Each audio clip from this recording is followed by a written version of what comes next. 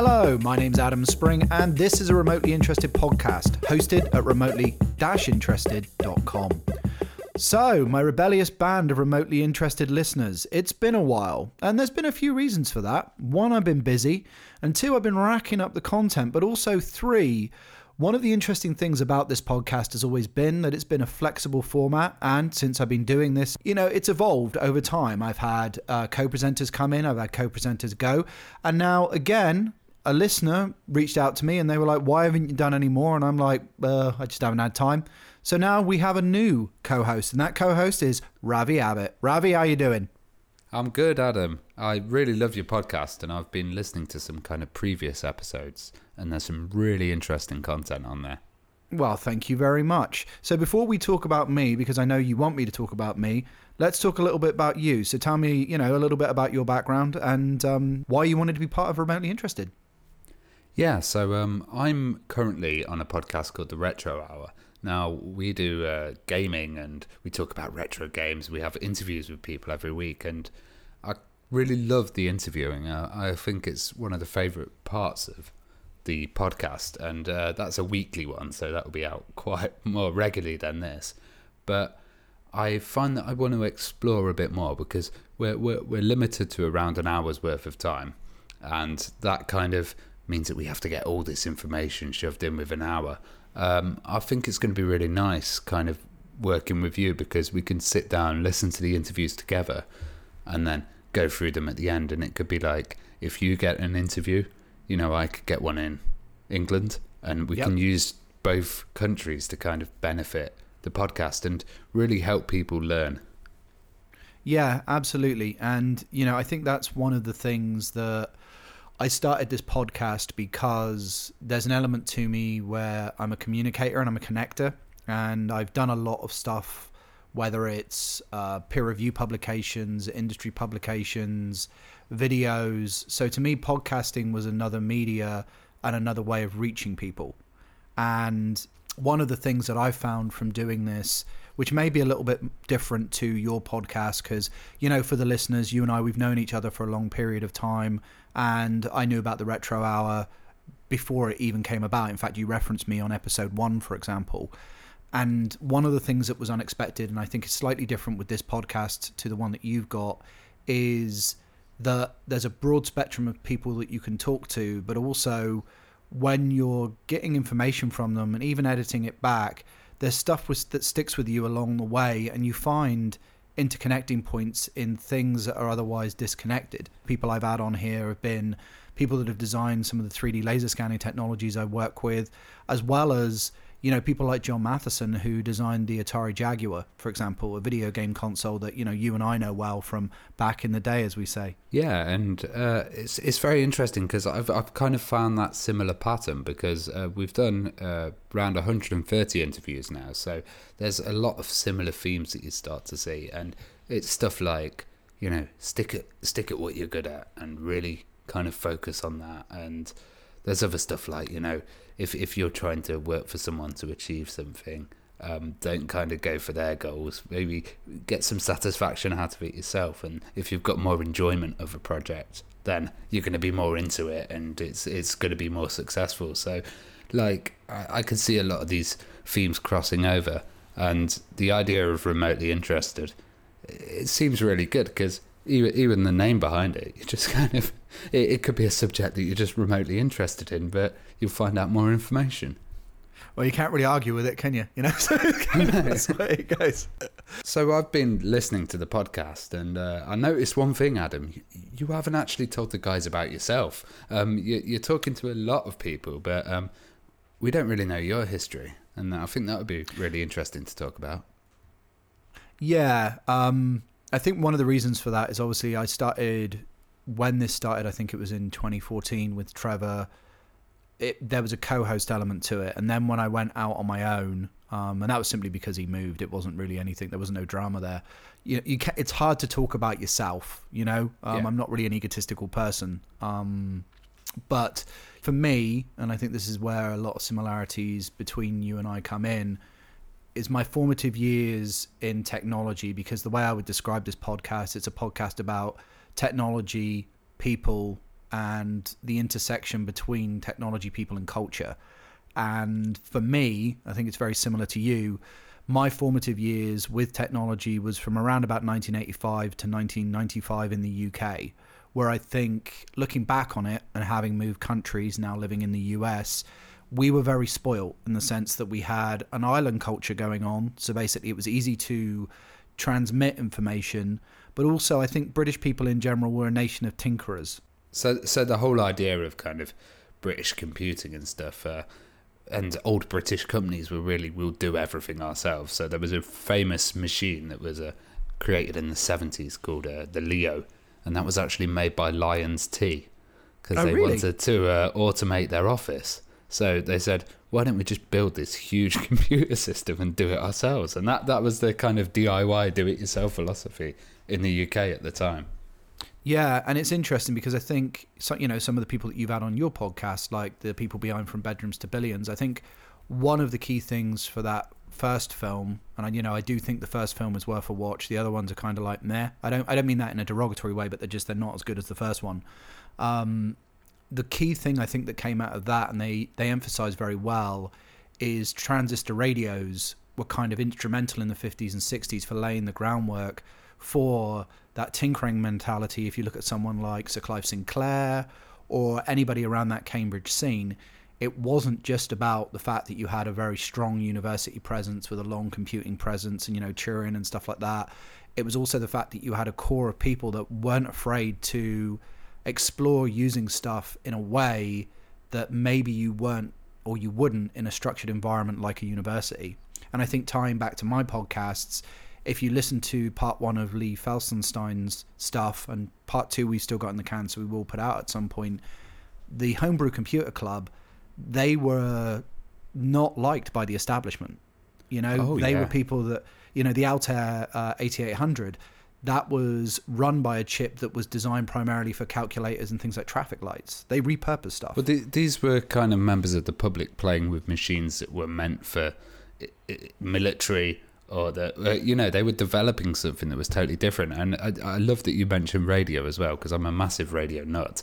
And some of the earliest radio transmissions were done across the Atlantic, but also they had a huge anti-establishment history of pirate radio in the UK as well, which was another kind of technology developed from kind of playing with something that we're not allowed to play with. And I guess, an equivalent over here would be, but slightly different, would be blue boxes and, hacking old phone lines like the early Apple guys did, like, Steve Jobs and Wozniak did.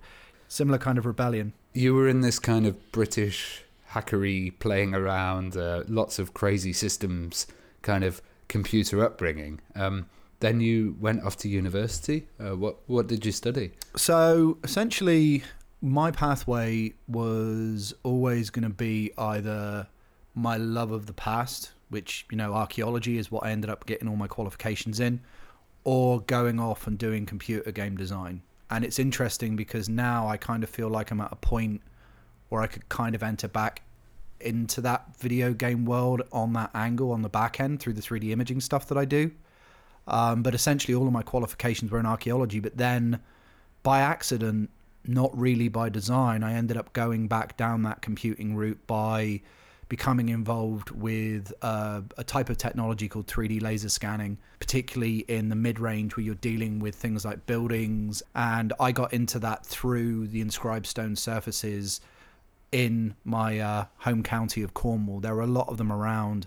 And one of the problems you have with a lot of these early medieval stones is the surfaces are heavily worn, particularly in Cornwall because it's granite. So it's weathered granite that was, carvings with crude sort of axes from like the 8th and 9th century.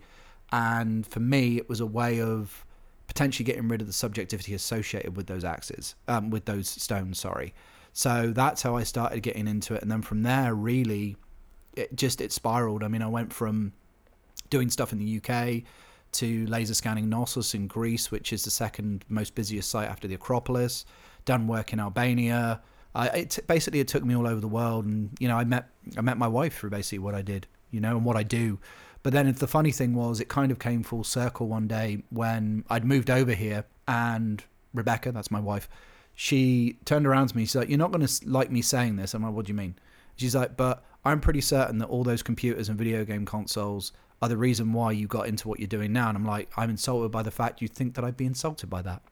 So, it's absolutely 100%, I mean, I think one of the things I've always done is I've followed my interests, and the people that I've met through doing that, it's always taken me in the direction where I've needed to go. And that's on a subconscious level. It's not conscious. For example, you and I know each other through a blog post that I wrote back in 2013 on the Amiga computer. I was living in a very, how do I put it, sheltered, I will say, for want of a politically correct term, part of America whereby I wasn't just the only Brit, I was one of the only foreigners, right? So there was a big cultural divide there.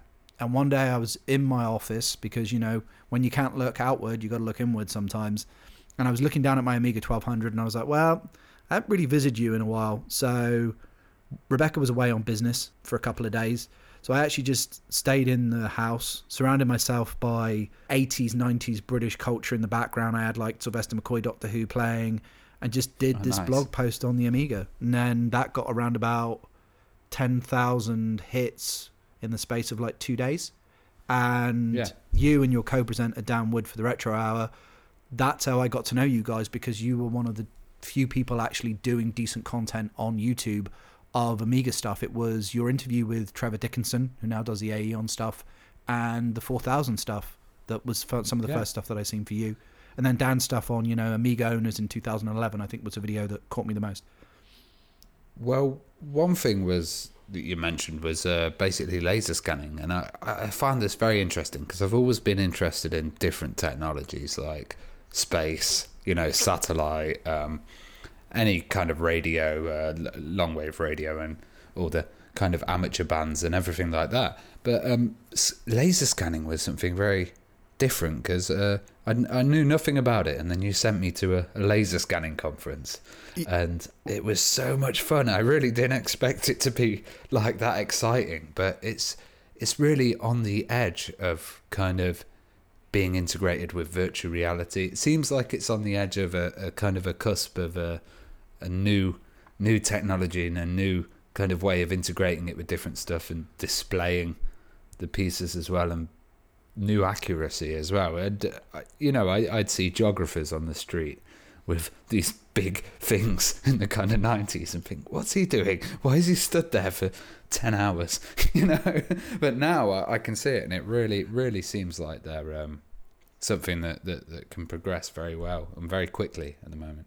Yeah, it's interesting that you mentioned that conference that I sent you to. The largest conference in the UK is called Geo, because that was that, and basically bringing you in on some website stuff that we're doing for an educational program. More on that in the future when it's released. To me, it was kind of bringing two worlds together that I thought initially were otherwise disconnected, but they definitely weren't. And I think the key thing about laser scanning, so the type of laser scanning, as I mentioned, that I do is, well, really I can work with anything from as small as, say, a tooth, so on a micron level, to anything as big as a landscape, which can be captured in terms of meters, so I'm not restricted. There are people that see themselves as siloed, but I've never been, because I've always been so curious about the technology and its application. But I think the key thing about laser scanning is it gives you the ability to create a digital mold of whatever you are capturing. But the thing to remember about it is the accuracy, precision, and resolution at which you're collecting the information and what goes into those processes. A 3D laser scan itself represents something called a point cloud, which, if you think of a photograph where it has an X and a Y coordinate, so it's on a 2D plane, this is basically creating a 3D photograph, is essentially the way to look at it. And you mentioned the accuracy there as well. Like, not many things in the world you can say this is fully accurate, but laser scanning, is it like 99% accurate or something? Well, I mean, so that it's all relative, because there's a strong element to it that's to do with the user, right? The struggle between the user and the manufacturer, in the sense that you can have, say, a time of flight system. So the two main ways of getting a laser scan based point cloud is either through something called time of flight, where you're sending out a beam, and basically the time it takes to get back to the system roughly, and the pulse rate is how you get the 3D image. And then, very much like when they put a mirror on the moon. yeah. And they bounce the laser off that and then use that to measure the distance. Yep, absolutely. It's absolutely tied in with that. That's one of the earliest examples. And then the other one is basically phase shift, which is so if you think of basically like Star Trek, and you think of when something's cloaked and it's not cloaked, it's in and out of phase with its surroundings. That's basically... Oh, thanks for using Star Trek references. Well, I totally get that. Yeah, I mean, back in the day, so, I got into this in 2006, and I'm classed as an early adopter, which I always kind of find funny because there are blaggers in this community, and I'm not one of them. I'm just very honest. But I am an early adopter, I guess, just to give myself some credit. Basically, in the early days, it was more difficult to explain phase shift than it was time of flight, because time of flight is relatively easy. It's a pulse beam and the time in which it comes back. But with phase shift, what you're looking at is the difference between the signal going out and the signal coming back. So that's why the Star Trek analogy is a good visualization, because if you think of something like, there was a Klingon cloaking device. When you can't see it, it's because it's out of phase with its surroundings. And when you can see it, it's in phase. So that's kind of the way to look at it. But both of those systems are called time-based measurement systems because you're looking at time differences overall to give you the accuracy and the precision. And that's with laser scanning. That's why I use the term accuracy, precision, and resolution, because that's what's going into the parameters of that 3D image that you're collecting. And it has so many different implications. That was the thing. I was sitting there and I was looking at some of the technology, and they had, for a start, they had... it was the 3D aerial images they'd had from satellites, and they had ancient maps, and you can kind of look through the layers of maps, and I thought that was great because it was like Google Maps with about 30 layers underneath rather than just your street view or your aerial shot. But also I just thought of stuff like event management. Oh, absolutely. If you were scanning an area and looking for the flow of people in a certain area, you could recreate scenarios, recreate disasters, recreate buildings collapsing, and use it for really good safety. Yeah, and that's actually a very good example. I mean, stadiums as well. For example, the Mercedes-Benz Stadium, which you went to when we seen Atlanta United win the MLS Cup. That you could capture most of it within one scan, depending on what you needed. You can basically put the scanner in the middle of the stadium, and in one sweep you would get a lot of detail, because essentially the image that you're getting returned is all about line of sight. And when you're basically actively getting a laser hitting a surface, as long as it can get the information off of it, then you're golden. So essentially anything like that, people flow, and yeah, it's a very versatile tool. In robotics, this is a term that I probably like the most to describe it. They refer to it as the object environment, because when you're doing things like laser scanning or computer vision, the environment becomes an object, right? Anything like surface reflectance, the shape of an object, for example, what I would call firm geometry, something like a table or a couch, is going to be better to create an overall registered point cloud. So when you go from position to position, you can actually use the overlap of different point clouds to create one overall point cloud of an environment. So when you've got firm geometry in that environment, typically it's better than having softer, irregular surfaces. So think of like, things like a mound of gravel, or, anything that's soft and squidgy and things like that, that would be a mess. Yeah. And all this, I guess, relates to kind of like everything that people are trying to do today at the moment, like augmented reality, virtual reality. They're all creating objects in there. Well, I mean, I think the there was an Huffington Post article that sticks with me that was by Sir Clive Sinclair. I think it was around about 2016, 2017, and he talks about retro as the new.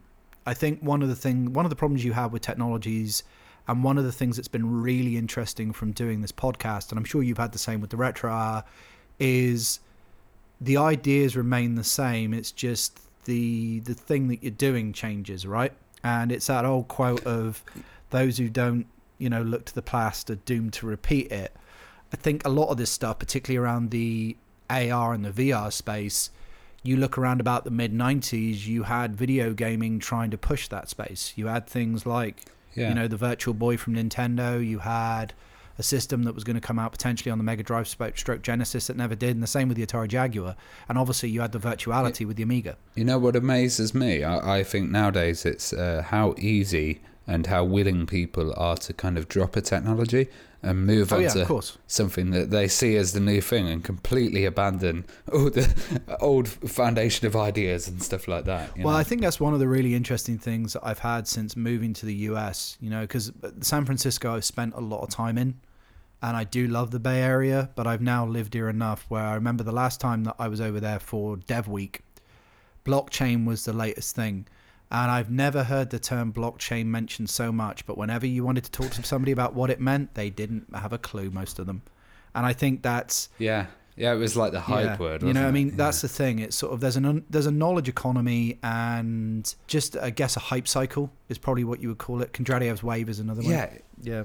It's strange because I really didn't think, in 2019 that I'd be using Discord, which is exactly kind of like IRC or like a forum, or Twitter would still not be able to handle real-time video. It has to be a third-party add-on. If you want to do real-time text, that's still all that Twitter can kind of process in real time. And it's like, we're still quite far behind, but I just think things get repackaged and sold as a new technology. Well, I think one of the things that I've learned from talking to a lot of different people about this stuff, and I would say one of the things I really value about being in the US is some of the real seasoned developers that I've met, whether it's a very good friend of mine who designed the first laser scanner that I ever used, or whether it was somebody like Dave Needle, who was somebody that designed, had a very strong hand in designing the Amiga, the Atari Lynx handheld,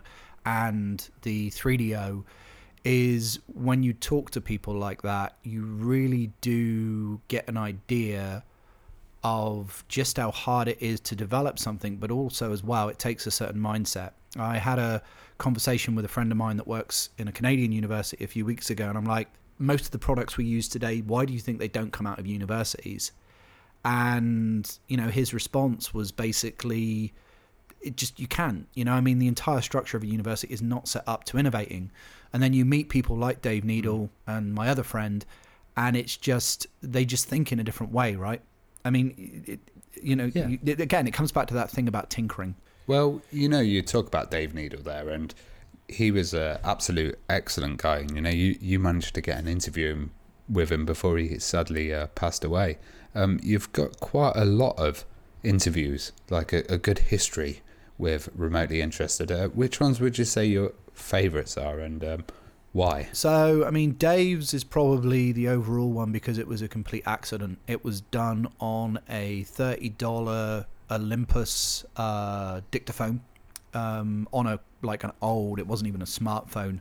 This was when I was writing an article that ended up coming out in IEEE Annals of the History of Computing on the Amiga, particularly, on retrospective computing and how user communities can keep something going alive. That's probably my favorite one. And I think the reason why is, one, because Dave and I accidentally became good friends towards the end of his life. Dave and RJ Michael ended up working together, and they created a lot on the Amiga. RJ was responsible for the Intuition on Amiga, but then also they went off and created the with Epix, they created the Lynx.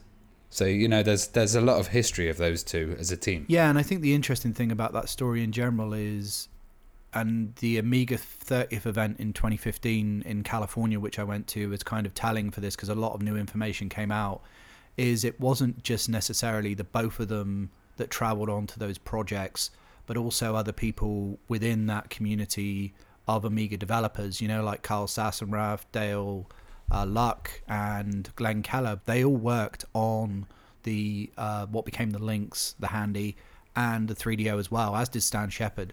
So it wasn't just some of them, it's basically a lot of them carried on, right? Because you're working with your friends. If you meet any of those guys, and I think it's a good point to make, because I think it's relevant in terms of bridging the gap between, discussing me and the stuff about laser scanning and, my formative years with technology. If you meet any of those guys, it's very clear that the guy, that was primarily behind it, Jay Miner and also Dave Morse, actually. Those two guys, they were very good at picking people that were not just work colleagues, they were friends as well. And that goes into a product. A lot of people tend to think that whether it's a computer or a laser scanner, that there's a sterility to product development. There really isn't. There is an element of people's personalities and what they see as needing to go into the product, and that struggle between bringing something out that actually shapes it. I remember I ended up having a meeting with somebody involved with Project Tango. In fact, it was somebody that was key to Project Tango, which was their Google attempt at their 3D imaging tablet. And it was funny because Dave actually worked on the power supply for the Project Tango. So I ended up going to this conversation with this guy with a load of prototypes in my hand, basically gave it back to the secretary at Google. Here you go. Here's the prototypes for these Project Tango. And within 5 seconds of walking into the room, it was very clear that it wasn't going to work, because it was a group of individuals trying to work as a collective. And I won't go into it in too much detail because I'm too professional, but when you meet the people behind a product, you get a better sense of it and what goes into it, Let's hear from Dave, and you can probably tell his passion behind his work here. This was our family. We ate together. We went on trips together. We went river rafting. We did amazing, fun stuff together. We lived in those offices. There were times during the crunch that we slept at the office, and our wives came and brought clothes and food. And they joined in the work and in the joy of this creation. It was so amazingly close. Most of us are still friends. Most of us still talk to each other from time to time, even though we're physically separated. A couple of times a year, there's some kind of an event, and we gather up, and we all see each other and see each other's families and have fun. It is still a family. So how'd you get to know these guys? One interview I really loved was Greg Dystra from Pixar, and talking about the animation and talking about the way of creating a feeling through a character, and there's tiny elements that are needed. We do often, refer to whatever actor is going to be doing the voice, but more often than not, it's that actually happens too late in the process, and we've already designed the character, and maybe they're already built and articulated or rigged. That's when the controls are put into the digital model. But it's still, those actors can still influence basically the design, because as the animators who are the ones moving, this stuff, making those characters act, they can refer to those actors that are playing the part, and if there's cool little things that they do, they're very distinctive to them, that might make its way into the character, especially stuff that they're doing during the performance, because we do videotape the actors while they're doing their voice recordings. And so whatever little thing they might do during that time might make its way into the final animation. But for Bob, for instance, we actually just used each other largely. We had the original designs that Tony Fucilli and Teddy Newton and Lou had all worked out, and then my original sculptures from that. But then we had to, in addition to the face, we had to start figuring out what we were going to do with their muscles. This is a movie that not only had normal humans, but they had humans in tight, costumes. So everything was going to be shown off. And so we had to, I remember Tony Fucilli and I got into one of the offices and just started discussing anatomy and how biomechanics works, and how we could basically caricature that, just like we do the designs for a character's basic form, and so we would flex our forearm and decide, this can be represented with just one shape, but it's really important it deforms this way when the hand comes up, and so on and so forth. And we just kind of went through the human body that way, and we did take pictures of people, and we did a lot more of that on Ratatouille. But we do a lot with just people around the studio, and luckily Pixar's population was continuing to get bigger and bigger, and so we had a lot of people to choose from. And we still do that today. If we're looking for a particular kind of person, we'll see if there's someone at Pixar that can fit that kind of description. So, Adam, you were telling me earlier that you had a big collection, a big backlog of interviews. Who have you got coming up? So one person that's in the background that I'm looking forward to getting out is John Markoff. So John Markoff, a very famous technology journalist, and did a really good book on how counterculture informed and helped shape the PC revolution that came out of Silicon Valley. And that book was called What the Dormouse Said. So we've got John on talking about that. We've got Dag Spicer from the Computer History Museum in California. He's another one that's coming up. And then we've also got so for the last, talking in 2019, 10 years plus, really it was from the moment I picked up a laser scanner, I became curious by it. We've actually got a lot of the early developers of commercial laser scanning systems coming up, because I'm about to drop at some point in 2019 history of laser scanning, which has been done for the first time and has taken me 10 years to do it right. So we've got a lot of stuff coming up that's going to be very, very interesting. Yeah, because I also have quite a few contacts here in Nottingham and in England, and I was thinking maybe of doing a few interviews of those, and then we could review them as well, so we could get a mix of a kind of transatlantic technology pioneers and technologists. Well, I think that's the really nice thing I've found about doing this podcast, is it's such a flexible media to work in that there's room to do that. And I think the other thing as well that's really interesting about giving that fresh sort of angle to things by doing stuff like that is you learn new stuff that's useful and stick with you, right? One of the interviews I keep coming back to, and it's kind of weird now because I actually went and met up with him at NVIDIA back in 2018, is John Matheson, who was the hardware designer for the Atari Jaguar system, and he also did the Nuon as well. One of the reasons I find it weird is because that system, unbeknownst to me until I met up with John, had a very clear and deep impact on what I do now with laser scanning, in terms of not just the hardware, but also kind of what they were trying to, I guess the image they were trying to project at the time, or maybe this idea of the future and where the technology for gaming could have gone at that point in time with the 64-bit at the time of the great 16-bit systems. But when I met up with him, ironically enough, we only spoke about the Jaguar probably about 4 or 5 minutes, and we ended up talking more about the automotive industry, because he now works with some of the sensors that I use. In fact, when he was showing me around NVIDIA, pretty cool building, it's shaped like a polygon, so it's really difficult to navigate around because there's nice. a lot of right angles. Yeah, it's awesome. Fully recommend it. He took me to see a self-driving race car, because there's actually a self-driving race car lead that because that's a real new area of industry, isn't it? The self-driving cars. Yeah. And they have been trying to do that since like the 70s as well.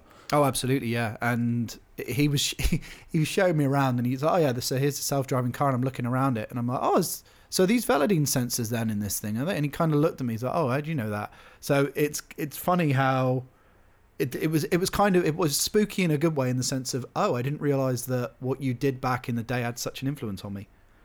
You know? We live in a huge world, but it all seems to be somehow connected. Wow. I think we're on a lot more services at the moment. So I've just been submitting us to Stitcher, and there's quite a few services like Tuned In that Remotely Interested should be available now. And we've done a bit of optimization on the old iTunes as well. So we would love it if you guys could drop some iTunes reviews, share the podcast. And we will be out monthly now. So are we going to be releasing in the first week of the month? Yes, indeed.